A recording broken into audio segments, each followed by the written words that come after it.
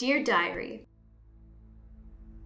as usual, Betty and Alice are both getting into things they should keep their noses out of. Of course, my main concern is for Betty. Alice is an adult, and, as she likes to remind me more than I think is necessary, she can take care of herself.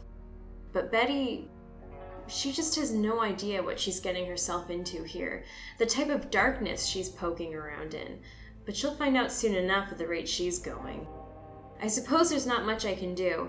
She's proven herself to be just as independent and strong-willed as her mother. All I can really do is guide her. It's up to her to do the rest.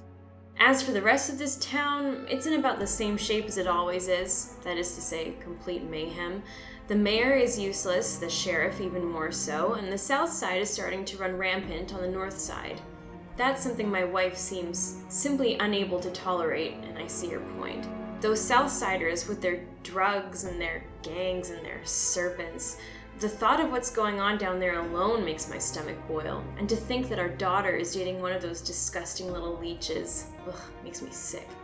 But I have to remind myself that Betty's a smart girl, and very capable as she has proven. I only wish she would be a little more prudent about her choices when it comes to the people she spends time with.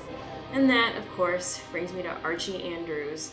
When I learned about his foolish little plan, the Red Circle, I could have cried from laughing so hard. He and his friends are just little boys playing in a schoolyard. What do they expect to do? Frighten the Black Hood with their silly little costumes? Regardless, I don't think there'll be much to worry about for anyone.